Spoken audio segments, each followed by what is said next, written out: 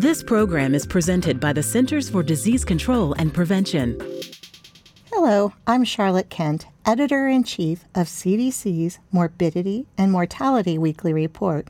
Thanks for joining me for MMWR's weekly COVID-19 briefing for the week of March 7th.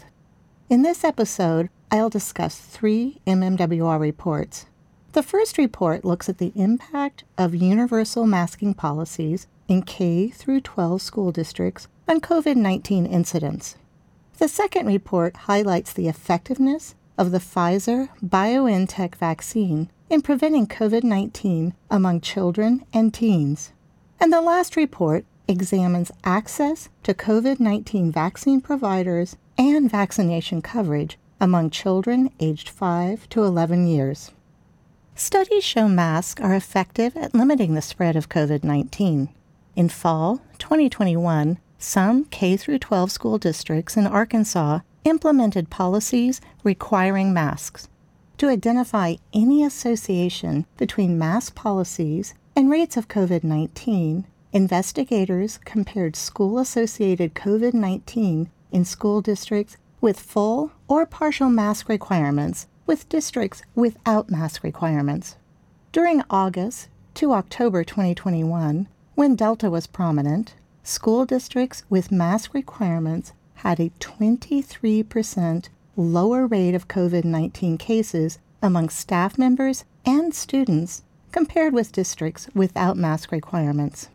COVID-19 levels have shifted nationally, and masking is no longer being recommended in areas with low or medium COVID-19 community levels. Nonetheless, this study provides valuable information about the impact and importance of masking in K-12 schools when communities have high levels of COVID-19.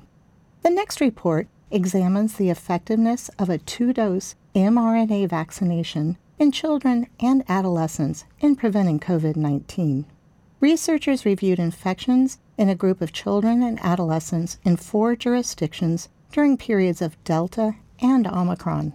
Among children ages 5 to 11 years, vaccination with a primary series was 31% effective in preventing infection during Omicron. Among adolescents aged 12 to 15 years, vaccination with a primary series was 87% effective at preventing infections during Delta and 59% during Omicron. Although the Omicron variant caused less severe illness compared to the Delta variant, Omicron infections still disrupted life for children and adolescents who were ill.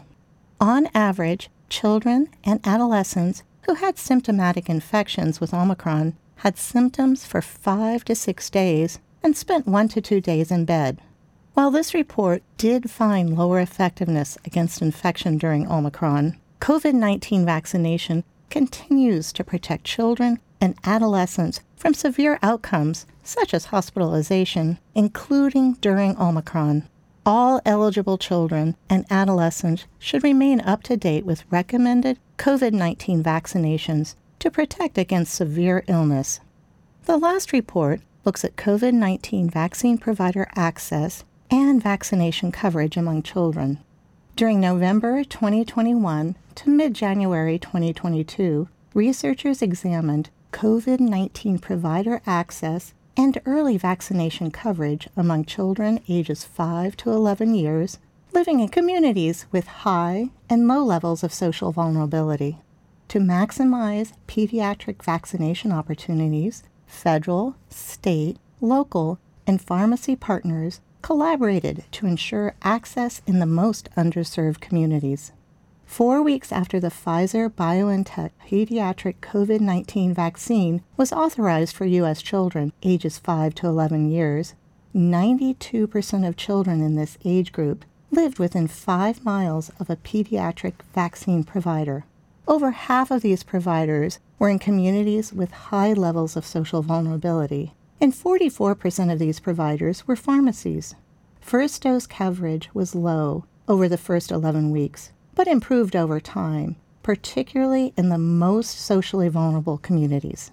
Likely contributors to low vaccination coverage include vaccine hesitancy among parents and caregivers, This underscores the importance of ensuring access to vaccines among children and using strategies to improve vaccine uptake, such as education, outreach, and engagement of trusted providers.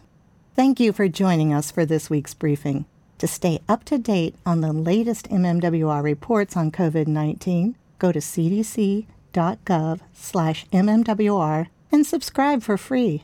You can also subscribe to this podcast on Apple Podcasts, Spotify, Stitcher, and Google Podcasts. Stay safe and stay well. For the most accurate health information, visit cdc.gov or call 1-800-CDC-INFO.